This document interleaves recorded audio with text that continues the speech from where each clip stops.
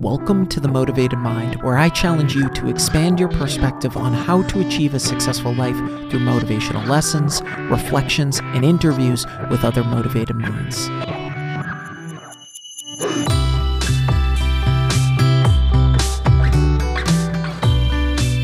Welcome back to The Motivated Mind, a top 100 health podcast. Thanks to each of you.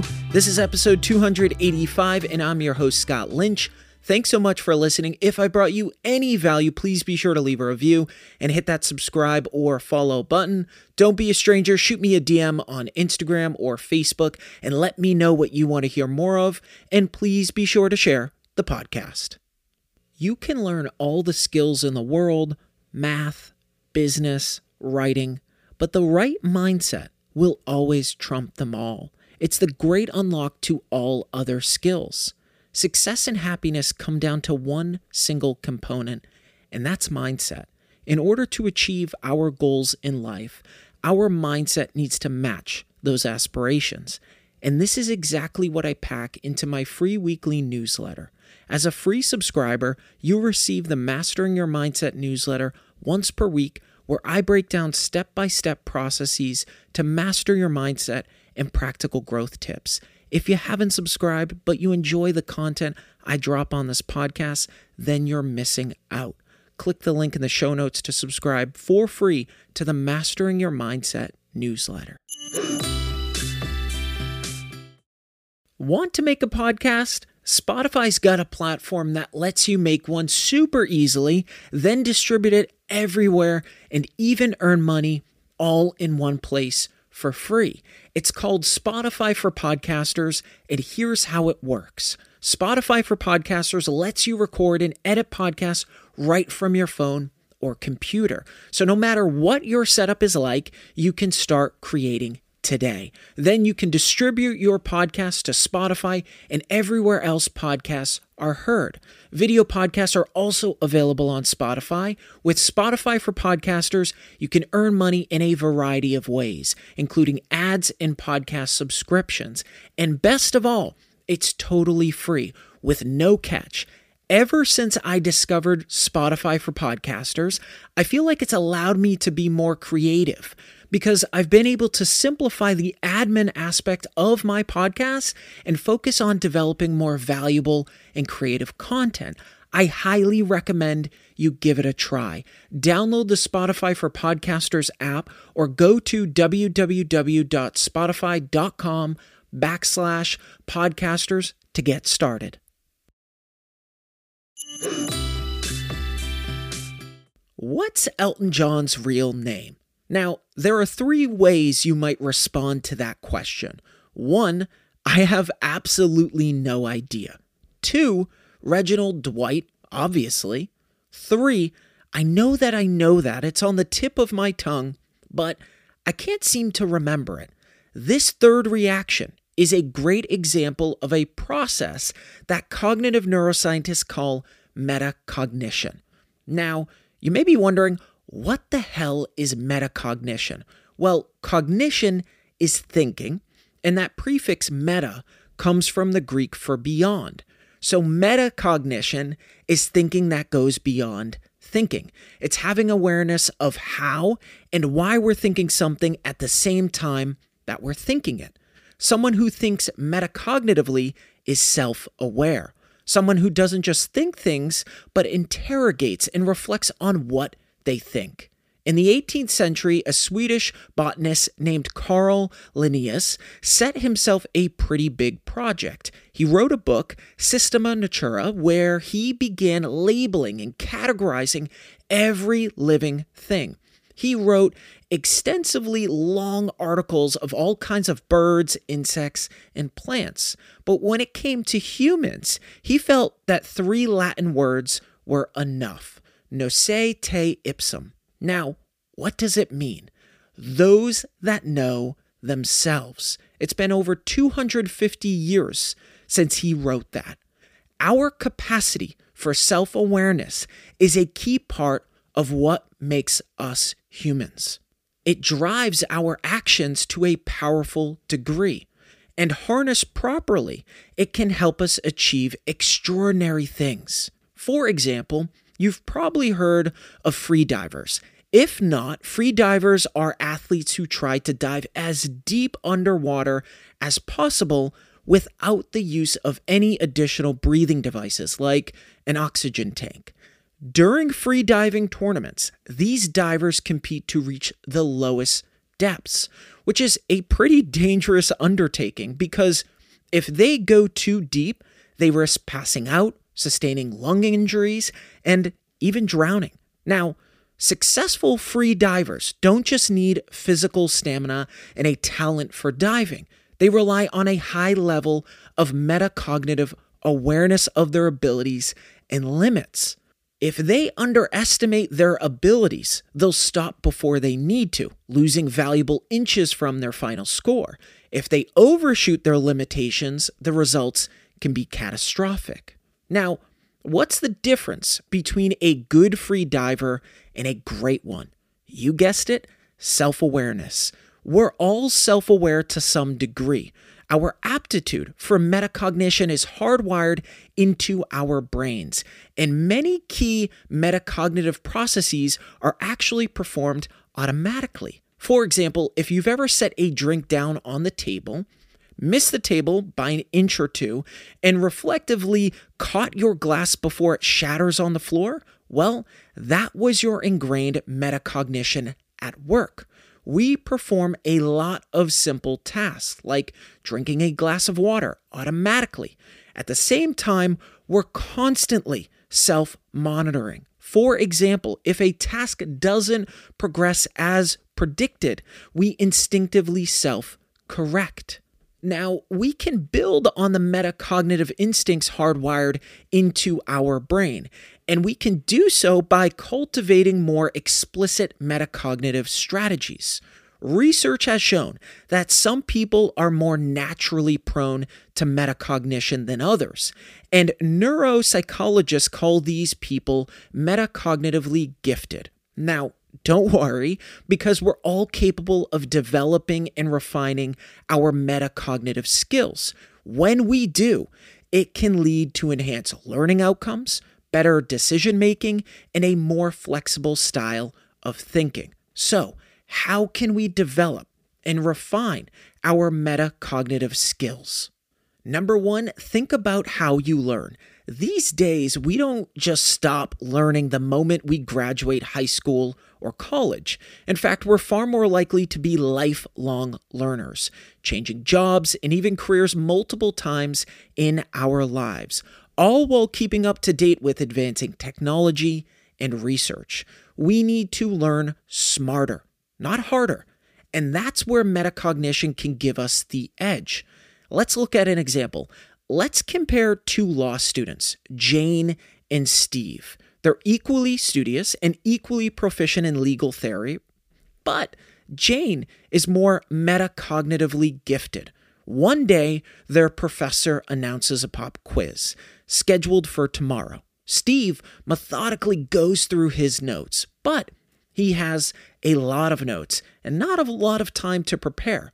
Jane, meanwhile, engages in her metacognitive mode. She scans the material, judges which topic she knows well and where she needs to brush up, and focuses her study time accordingly.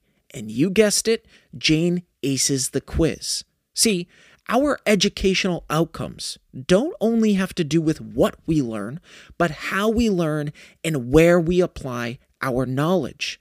In the 20th century, educators moved away from rote learning and started to pay attention to individuals' different learning styles. Theorists proposed that everyone had a preferred learning style. Some students were pictorial learners who responded best to visual information. Others were kinetic learners who learned through movement, and so on. And here's something interesting. There's no evidence to show students who identify as pictorial learners actually perform worse at tasks geared towards, say, verbal or kinetic learners.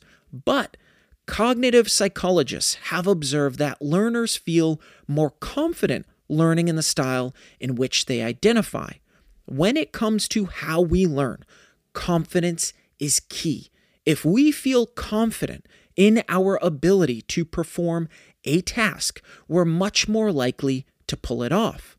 The psychologist Albert Bandura came up with a concept that nicely explains this. He calls it self-efficacy. Your self-efficacy is your overall belief in your talents and abilities. Learners with high self-efficacy tend to outperform their peers in a classroom context. But it goes further. High self-efficacy correlates with higher persistence as well as higher performance. In addition to performing well, students with high self-efficacy are less likely to give up when a task becomes tricky, which in turn enhances their performance. Now, it's possible to have too much of a good thing. An abundance of confidence can create a metacognition distortion. This is where we overestimate our knowledge and ability. Luckily, educational psychologists have come up with a surefire strategy to keep confidence in check. The best way for us to judge our own ability is to teach someone else. Explaining a concept or articulating a process to someone else can make our own knowledge and limits explicit. There's a phenomenon known as the illusion of explanatory depth. This is where we often think we know more than we actually do. For example, we might think that we know how a light bulb works, but when we try and explain it out loud to someone else, we might quickly realize that there are some crucial gaps in our understanding. And there's something else that's interesting. As humans, we have a weird quirk. We're much more likely to identify and correct mistakes when other people make them, even when we've unknowingly made that exact same mistake ourselves. This is why correcting another individual might be the best way for us to recognize our own mistakes. So, to be a successful lifelong learner, we should apply our metacognitive powers to how we learn. In other words, we should evaluate our abilities, cultivate confidence, and strategize to avoid metacognitive distortions.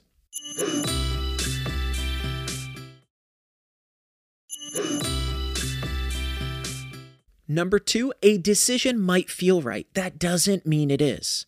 In 2012, Mark Linus was an environmental campaigner, and he passionately opposed genetically modified foods to the point where he even illegally destroyed GM crops. However, in 2013, just a year later, Mark stood up in front of the Oxford Farming Conference and stated that having engaged further with science, he now believes GM farming was crucial for sustainable agriculture.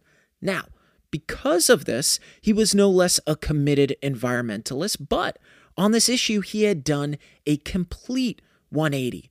Now, you're probably wondering, why is Mark's story so remarkable and how does it relate? Because changing our mind, particularly on an issue where we're passionate about it, isn't an easy thing to do.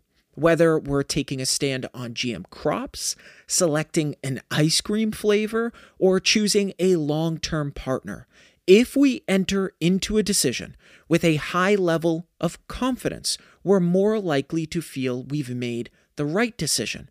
And after the decision is made, we double down with a dose of what's called confirmation bias.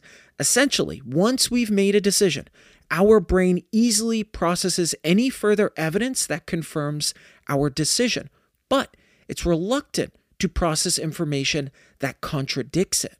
Now, of course, that's not a problem if we really did make the right decision. So, what's the catch then? We're very skilled at convincing ourselves we've made the right decision, even when we haven't. And there was a study that captured this very point. Psychologists conducted a little experiment across supermarkets. They set up small tables and offered 2 jam samples. Shoppers tasted both, and they were asked to choose their favorite. Then they were given what they thought was another taste of their preferred jam and asked to explain why they liked it. Those shoppers talked about flavor, texture, and ingredients without knowing that the second sample was, in fact, a spoonful of their non-preferred jam. Amazingly, they convinced themselves that the flavor they initially rejected was superior. And sure, maybe that's okay for a low-stakes decision about jam preference. However, when it comes to bigger decisions like ending a relationship or changing a job or adopting a political stance, our tendency to dig our heels in can lead to painful consequences. So the question becomes, how do we find a balance between fixed and flexible thinking? Once again, it all comes down to confidence. When we approach a decision with a high level of confidence that we're correct, we tend to be assertive and efficient in our choices. Once they're made, we'll likely stick to them. When we approach a decision with a lower level of confidence in our choice, we're likely to make slower, more judicious decisions and more open to competing viewpoints and possibilities. So, how does metacognition apply here? It comes down to being conscious of how confident we are in our choices. We shouldn't automatically override doubts or misgivings. We should use them as tools to stress test our decision. Of course, tapping into low confidence is a hard feat to pull off in a society like ours that values overconfidence. There's an interesting study that highlights this. This study showed video footage of people making decisions to an audience.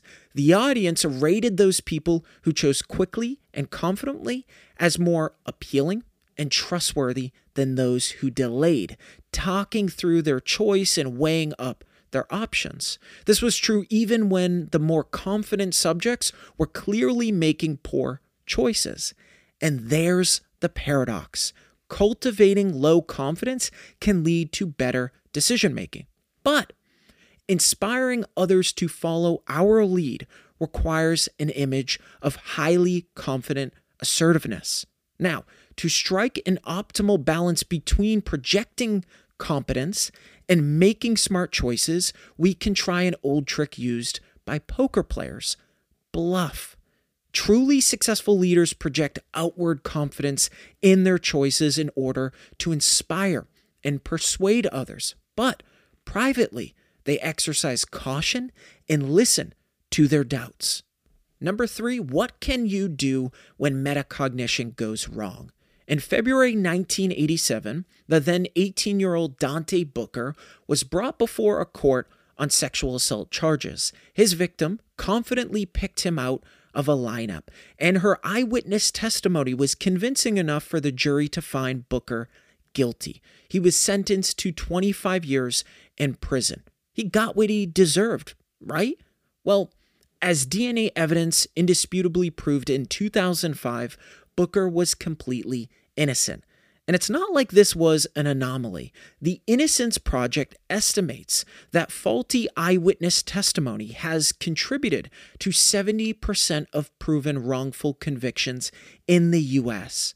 The witness whose testimony convicted Booker was almost certainly not giving a deliberately false account.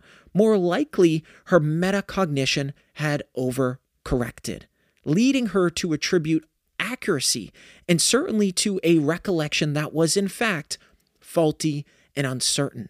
When an eyewitness wrongfully convinces themselves that their memory of an event is accurate, somewhere along the lines a metacognitive breakdown occurred. As Booker's case shows, these failures can have drastic consequences. So, the question is, how then can we safeguard against these kinds of metacognitive failings? Well, to start, we can try and remember the so-called 2HBTI effect. Now, you're probably thinking, what the hell is that? It's just a fancy psychological term for an expression you've probably heard before. 2 heads are better than 1. Turns out that's not just a cliche statement. When we collaborate on decision making were far more likely to achieve accurate results. And an interesting study in the UK showed exactly this, where they asked individuals to observe pairs of flashes on a computer screen, then decide which flash was brighter. Then they paired those individuals anytime they couldn't agree. The pairs had to examine the evidence and come to a joint decision. Amazingly enough, even the lowest scoring pair performed better than the highest scoring individual. So, what happens when someone isn't willing to engage with other people's viewpoints? Well, we all get a glimpse of this anytime we log into Twitter or Facebook. A skewed sense of self-awareness may contribute to the increasingly extreme political climate that we have going on, at both ends of the spectrum too. That is so prevalent online nowadays. Interestingly, those who are most opinionated in their political beliefs, whether they identify as right-wing or left-wing, score low on tests for metacognitive aptitude. People with poor metacognition skills are more likely to believe that they are right and everyone else is wrong, less likely to change their minds when presented with information that contradicts their beliefs, and less likely to search out new information on topics where they've already formed a strong opinion. If you've ever engaged with political discussions online and felt like you were yelling at a brick wall, well, in a metacognitive sense, you kind of were. So, what's the lesson here? If you want to be a flexible and adaptive thinker, try to interact with people whose beliefs and opinions differ from yours. You don't have to agree with everything they say. Simply interacting with them will help boost your metacognitive sensitivity. This week's shout out is by Telemachus, who sent me a DM on our Discord group. I found Scott's podcast at the beginning of the week, and between then and now, I've done an entire 360 on my outlook on my job, my personal life, and my relationships, and feel like I'm actually starting to dig myself out of a 4-year mental rut. For an opportunity to be next week's shoutout, please leave an honest review on the podcast, send me a DM on Facebook or Instagram. Who knows, you just might be the next shoutout. Thanks for listening to The Motivated Mind with your host, Scott Lynch. I hope you enjoyed my deep dive into the science of self-awareness. If you enjoyed this episode and you'd like to help support the podcast, please share with others, post about it on social media, or leave a rating and review. To catch all the latest from me, you can follow me on Instagram, Facebook, Twitter, and TikTok at Motivated Scott. Don't forget to join me every Monday and Thursday for new episodes. I love you all, and thanks so much for listening.